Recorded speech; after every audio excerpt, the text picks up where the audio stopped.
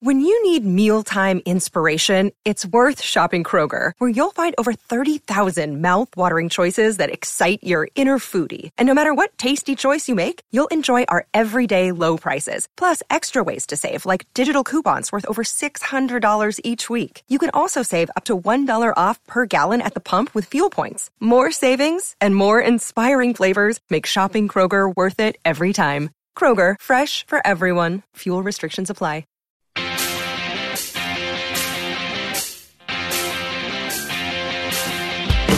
Time to play with pain, where sports and inaccuracy collide.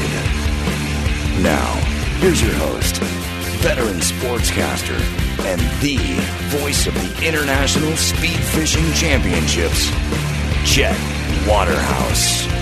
Man, oh man, oh man. Hello again, everybody. Welcome to the podcast. My guest today, co-host of ESPNU's Full Ride, the show pony, Chris Childers. We're going to be talking to Chris in just a sec. We're doing a nasty 9 with him. That's 9 questions and with some luck, 9 answers. But first, time for the Waterhouse Update, brought to you by Wheels on Meals. Meals that are run over and then delivered right to your door. America's pastime. No, not trying to break TikTok with your secret cooking hack.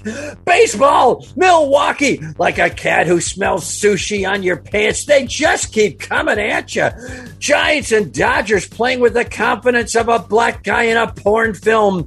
The Mets are that State Farm ad with Jake and that weird-eyed bride. They're tired and done. Yankees, like a motorcycle cop once short of his quota, they just keep coming at you. That wrap-up sponsored by Zigzag Zit Cream. Your zits will never see it coming. NFL, Jordan Love takes all the Packers' preseason snaps while Aaron Rodgers leads Milwaukee's first Bikram hot yoga class.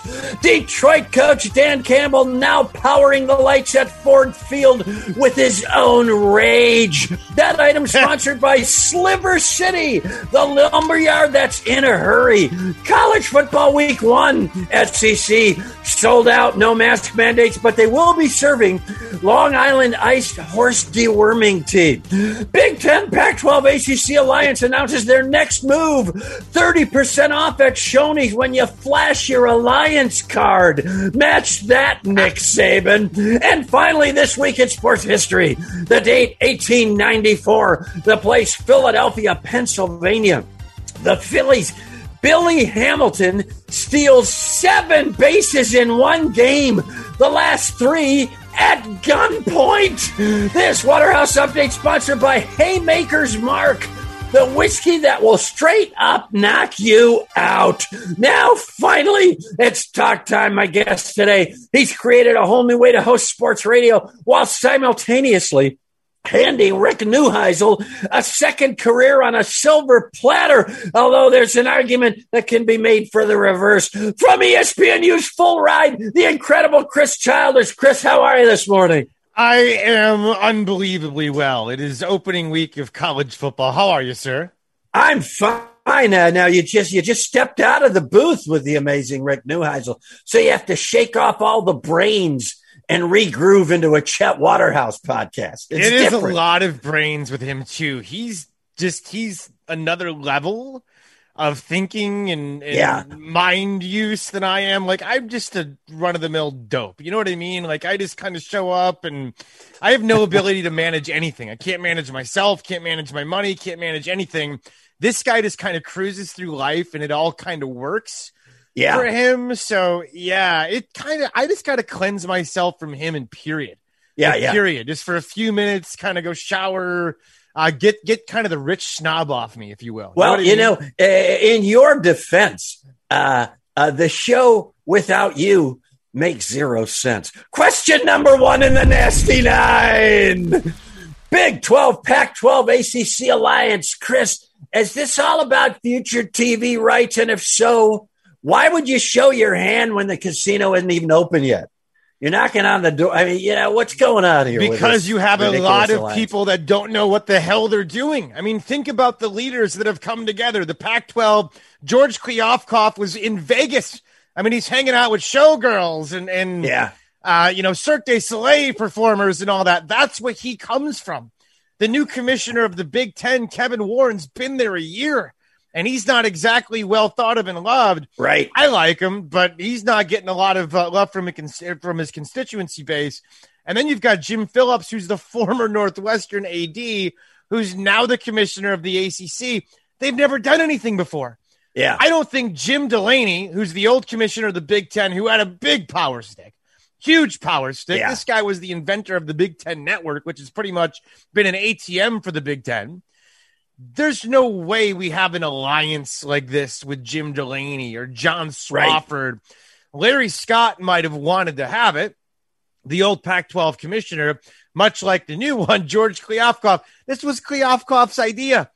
He sees he's irrelevant out there. Nobody cares. You saw the UCLA game. It was a capacity crowd of 20 people. Yeah. I mean, it was unbelievable. They took social distancing to the next level. Yeah. I mean, you had like 600 feet between people. It was unbelievable as opposed to 6. That was UCLA football. That's the Pac-12. Nobody cares. And yet they were the one going to the ACC with Clemson and Ohio State's Big Ten in Michigan and said, let's do this. Let's come together. And the funny thing is they had a press conference that got nothing accomplished. They didn't tell us anything. It was like a Seinfeld episode. I think Jim Delaney would have called this more accurately lunch with the other two guys. Yes. Sponsored, incidentally, by Nick Saban Cadillac Subaru. You're getting a car whether you like it or not at Nick Saban Cadillac Subaru. Question number 2. Brett Bielema's Illini looking pretty good, and Bielema was much quieter. Wasn't all lippy and, but, wasn't throwing out the usual Brett Bielema bon mots. Could they be trouble in the Big Ten West? They look fundamentally sound to me. I don't think they're going to be trouble, but I think they're a bowl team. And so that's a huge step for Illinois. They're not going to beat the Wisconsins of the world. They're not going to beat, Iowa, but they can beat other teams in that league, and they can knock off a few teams that maybe you didn't think they could. And certainly if they handle their non-conference, and they got an interesting game coming up against UT San Antonio this weekend, which is a good team from Conference USA. That's a little bit scary of a letdown opportunity after the win against Nebraska. Defensively, they looked wonderful. They got pressure on Adrian Martinez consistently. On offense, now they're down to their backup quarterback. The good news is the backup was the former starter at Rutgers, so he's played in this league, and Art Satowski. They're physical. And Brett Bielema fits, man. He's from Illinois. Yeah. He went to Iowa. He coached at Wisconsin. Arkansas, he does not fit. He fits in much at Fayetteville as I do. Yeah. I can't even imagine trying to exist in Fayetteville, Arkansas. I've been there. A lovely place to visit. Great restaurant called the Catfish Hole with incredible hush puppies. I think they put drugs in them because they're so addicting. But we don't fit. We don't sound like those people. We don't think like those people. We don't look like those people. We're from Illinois. Brett Bielema is a man who embodies the spirit of Midwestern football. He knows the Wisconsin system, the Barry Alvarez way, the development of the walk-on. He'll do it at Illinois. If they're not a factor this year, they will be eventually. But I think 6 wins in a bowl game would be great for them in year 1. Well, they could be trouble against Wisconsin at Illinois. They're going to be seeking revenge after getting spanked pretty hard last year, first game of the season, even though COVID messed up last year. And Bielema looks like he's not only ingested Lovie Smith's knowledge, he may have ingested Lovie Smith. He is huge. Sponsored, incidentally, by Holland Oats. Oats from Holland. Question number 3, Chris Childers from ESPNU's Full Ride. That's SEC, awesome. They're going to add Texas and Oklahoma. Don't they need another Vanderbilt to balance the GPA, to keep it somewhere near 2? Vanderbilt is the saving grace. That's the only reason Vanderbilt gets to stay in the league. I mean, their football, sure. I live by their football stadium. I'm like a mile and a half away. It's terrible. It's got like vinyl siding on the outside. It's musty and icky and like it's just bad. Like you got to like pee on the floor there. It's weird. They got a neon sign and the LT is blinking on and off. Doesn't stay on all the time. It's like got a vacancy sign that's glowing. Like that's Vanderbilt. The academics is why they get to stay in the league, right? It's the fact that they bring up the GPA. They don't need another Vanderbilt. They're just going to keep stockpiling really good football teams. That's what they're going to do, because this is about making money. Right now, they're making a lot of money. They're going to be making a sick ton of money when it comes to renegotiating TV rights with Oklahoma and Texas. I think it's going to be, with 16 teams, somewhere in the ballpark of $90 million per school. When does it level off for them, though? There has to be a point. And it might be this, although Oklahoma will remain competitive, but Missouri had a brief smell of success in the SEC, and now they're they're down.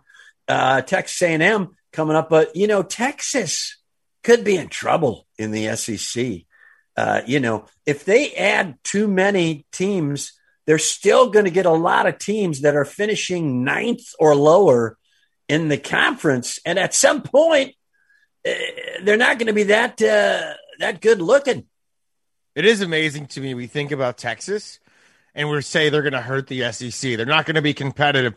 That is the single most lucrative athletic department and athletic football brand in the country. I believe with the right leadership and the fact that they're in the league, Texas will get fixed quick. And it's going to be to A&M's detriment, not to theirs. So I think it'll be a good marriage for them. They've been in a weird wilderness for the last 10 years. But as far as who they are, what they are, I think the fact they make more money than anybody tells you a vivid story. So the SEC, like a shot of horse dewormer right into Texas's eyeball, sponsored incidentally by Flu Owl, Hawaii's strongest cold medicine. Question number 4. Yeah, that's right. Question number 4. Sometimes I get ahead of myself. No masks this weekend. Yeah, I need a whole bottle. No masks this weekend. SEC sellouts. Rise in hospitalizations in the Southeast. Should someone call an audible here, or are we just going to damn the torpedoes and see what happens? Look, I want to be in the stadiums as much as anybody. I really want to go to games. I want to celebrate. I want to high five. And I just went to a game the other day. I went to a Titans preseason game where they played my Chicago Bears, and it was wonderful. But it was empty-ish. You know what I mean? It was a preseason game, and I kind of felt okay about it because I knew if I wanted to get away from people, I could. I don't know, man. 100% stadiums with hospitals overflowing just doesn't seem responsible. I mean, let's just be honest. I know you have a business to run. I know there's revenue you need. You have a bottom line. I get it. I just don't think cramming people, especially like if you've been to these stadiums, you have no room. Yeah. Like you are crammed like a sardine. That can't be good. Even if you're outside, it can't be good as far as, helping to stop the transmission of COVID. So if I were the czar of college football, I'd make a universal rule so nobody could fight me on it, that we're not going on. We could go 50%, but we got to make sure social distancing is happening. Yeah. That's also another good idea. A czar for college, a super commissioner for college football. Yes. Sponsored, incidentally, by Drink Tank, Washington's fun think tank. Question number 5, Big 12. Can they save it by adding BYU, or is this essentially the Roseanne show without Roseanne? I think it's the Connors, essentially, is what you've got left over. You don't have the star. Oklahoma and Texas are your stars. Those are the power programs, your revenue generators. The Big 12 is set to lose at least 40% of its revenue per school. So that's going to be a massive setback for Baylor, TCU, Texas Tech, Iowa State, Kansas, programs like that. Do you add to make your league at least somewhat palatable? Maybe, and if that's maybe true, Cincinnati would be a good place to start. I think Boise, BYU, if you can get the Sunday thing figured out with them, they don't play Sundays. Those are all really good brands that we recognize as winners that matter, that I think would only strengthen and help in Oklahoma State. Bottom line is they're going to be a have-not. They're going to lose a lot of money. Question 5B, is there any chance they steal the likes of a Colorado or a Utah away from a Pac-12 that has decent television, but not fantastic. Maybe you rebuild and you get two fairly marquee programs, Colorado, at least in name, Utah in name and record. They're not huge television markets, Colorado better than Utah, but it would certainly prestigious. Can they go in and steal them away? No, there's no way, because those leagues are stable right now. The Pac-12 is stable. Why would you give up a guaranteed revenue stream when we're looking at, like, if those two names don't move the needle from a market standpoint, then that means from a negotiation standpoint, they're not going to get much more money. Right. And what's in it for them? You know what I mean? Right now, the Pac-12, even if it's not great, it's a lot better than what the Big 12 is going to be. So even if you'd rather be a Colorado matched up with teams that you're familiar with from years gone by, Oklahoma State, Kansas, etc., from a financial perspective, it would be suicide. And so they wouldn't do it. Can't take the chance. Sponsored by Left-Handed Compliments. At least we're part compliment. Question number 6. What are the odds you lose Neuheisel to a new coaching job, or is he finally happy just playing golf and speaking wisely in measured tones? What's the sense you get from your ESPNU full ride partner? I think we'll see him in the USFL this spring, is my guess. I think so. I know that league's coming back, and he has not said anything to me on this except like cryptically early. He said that somebody had reached out to him. He doesn't say a lot to you generally, though. Really? If no. you're a fan of the show. He doesn't. He just he chides you. Yes, a lot. And we don't talk off the air much either. But my guess would be, like, sometimes we actually had a good summer. Like, we were talking on the phone once in a while, and once the season started, he decided to be an ass to me again. Which I guess feels normal and fine. Well, it works. It works. Yeah. You can't talk about a revenue stream. You don't want to deny that. Yes, but I think he will be in the USFL. That's my gut. Well, then I expect a call the second he leaves. Sponsored, incidentally, by OCDC, the most meticulous ACDC cover band ever. Question number 7. Playoff. Is 12 teams going to fly? Will this happen? No. 12 teams is dead because of the Oklahoma-Texas thing. Now, can we get to 12 teams eventually? Maybe, but is it rolling down the hill the way that it was? No. This was going to get passed in September. Had they have not had the Houston Chronicle leak the Oklahoma-Texas thing, we would have had a 12-team playoff agreed upon, voted on, done in September. The fact that it got leaked killed it. We've already seen Gordon Gee say he's not going to vote on it because it stacks the deck for the SEC. The 12-team model was 6 teams, highest conference champion, and then 6 at largest. And there was no cap or anything like that. Right. It sets up for SEC world domination. And everybody else is taking a step back and saying, we got to put the brakes on this. We might need to expand, but not with the current model. So I don't think it happens. Well, sponsored by Spineapple Juice. Drink away bad posture with Spineapple Juice. Question number 8. Who's your surprise conference or division this football season? And who's your surprise team? So is there a whole conference that maybe you think sneaking up, maybe in the group of 5, or division in one of the major conferences that's popping, that looks good to you? Yeah, I think the Big Ten bounces back. It had a weird year a year ago. Ohio State was itself, but Michigan was bad, and Wisconsin was bad, and Penn State was bad, and everybody was kind of bad except for Indiana. It was like Ohio State, really good. Indiana all of a sudden becomes the darling, and that was it. Northwestern won their division on the other side, if that was any indicator of the way things were. And they were okay. They weren't great by any means. Right. Big Ten was weird. Jekyll and Hyde. I think they'll bounce back. I think it'll be normal. I think Penn State will be a 10-win team. Wisconsin will be a 10-win team.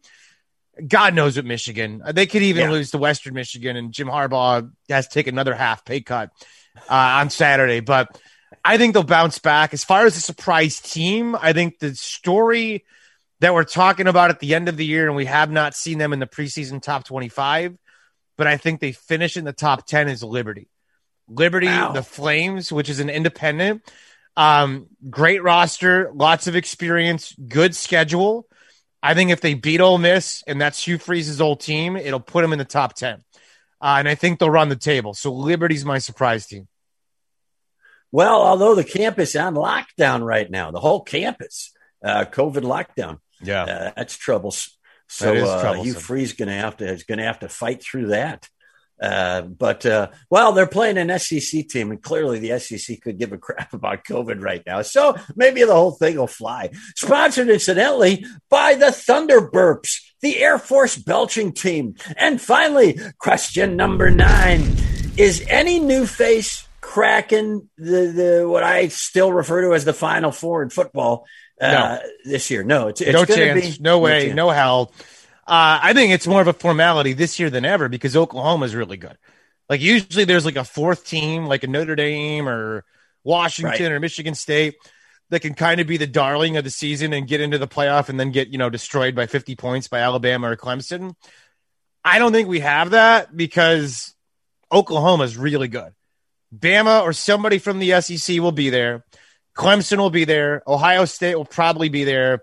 And then I think Oklahoma's defense being what it is and the way they finished, they might even be the favorite to win it all. So I think it's a 4-team formality. It's going to be a fun playoff, but I think it's a formality with those teams.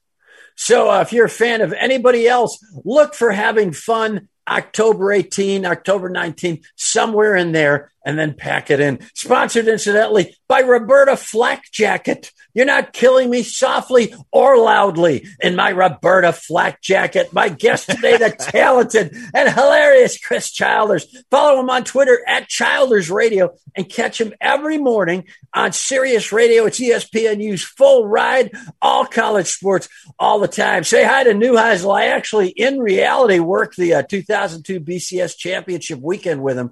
Nice. He was with Ron Thulin, and I was out there talking to drunk Buckeye fans. Follow me on Twitter at Chet Waterhouse and follow my comedian buddy at Real Jeff Cesario.